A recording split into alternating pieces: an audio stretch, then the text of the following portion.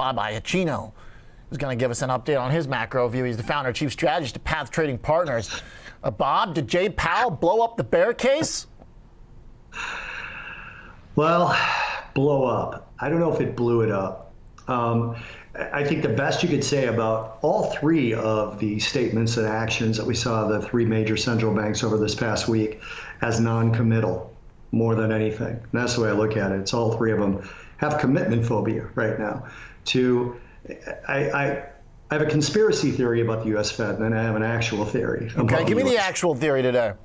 So the actual theory is that Jerome Powell really is feeling the pressure to not go too far despite what he says. He said disinflation a lot yesterday. He actually looked at the financial conditions questions.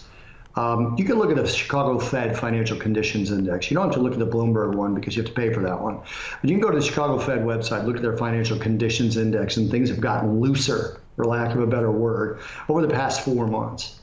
Substantially looser, back to levels we saw in May of last year, which there was only one rate hike of 25 basis points at that time.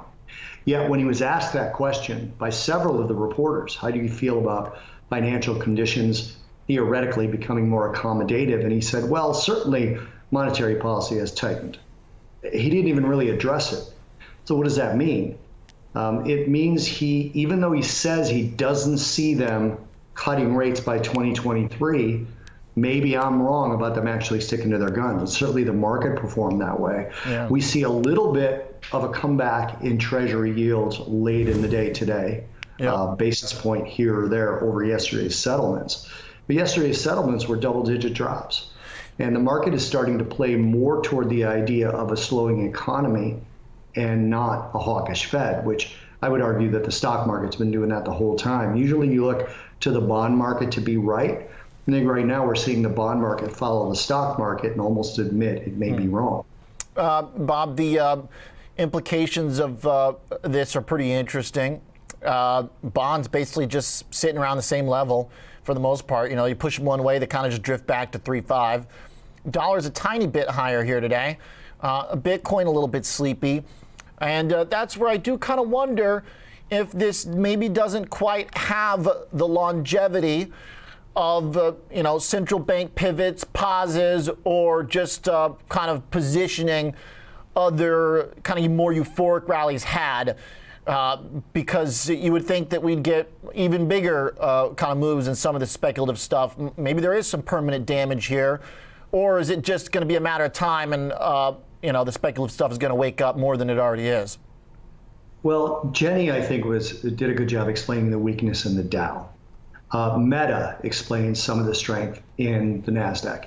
But you can actually look at it on a broader scale and say, well, it's a rotation out of value and into growth, which is what caused me to buy Bitcoin today.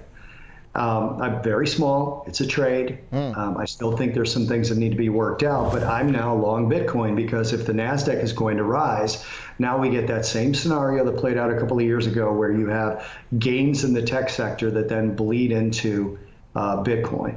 I have not exited gold. I was just looking at a Victor Jones tweet, who we all know, saying, is it just me? Is gold getting crushed? I wouldn't say gold is getting crushed. But you mentioned the dollar strength. It was surprising to me how much stronger it was against the euro and the pound. I mean, those are the two it's moving the most against today. Right. And those are the two central banks that, in theory, would be a little more hawkish than the Fed. And apparently, the market doesn't think they are. So I'm a little insecure today, Oliver, about this bear case. But I still stick to, I don't think the October lows are the lows. Okay. But now we need earnings to do it. Next week, we've got over 300 companies with market caps of 500 million or more, and we've got 24 with market caps of 50 billion or more reporting. And as of right now, or I should say as of last week, the blended earnings decline is 5%. That's still going to be the worst since Q3 of 2020 if it were to stay there. Next week could change that quite a bit. So the bear case is wobbling a little bit here until earnings confirm, that we are going to be unable to avoid recession. But in the meantime, you're going to kind of hedge it by buying some Bitcoin, buying a little risk on in case it does have another leg higher. Yeah, very little bit. I still, I've said since the beginning of the year, OJ, I've said it to you, I've said it to Ben, that I think the weakness in the equity market comes at the end of the first quarter, beginning of the second quarter. Yes, you have. Okay. So I'm sticking with that because we haven't broken out in any real way, in my view, that changes that. But this could certainly go a long way to doing it. All right. Thank you very much, Bob. Good convo. Like it.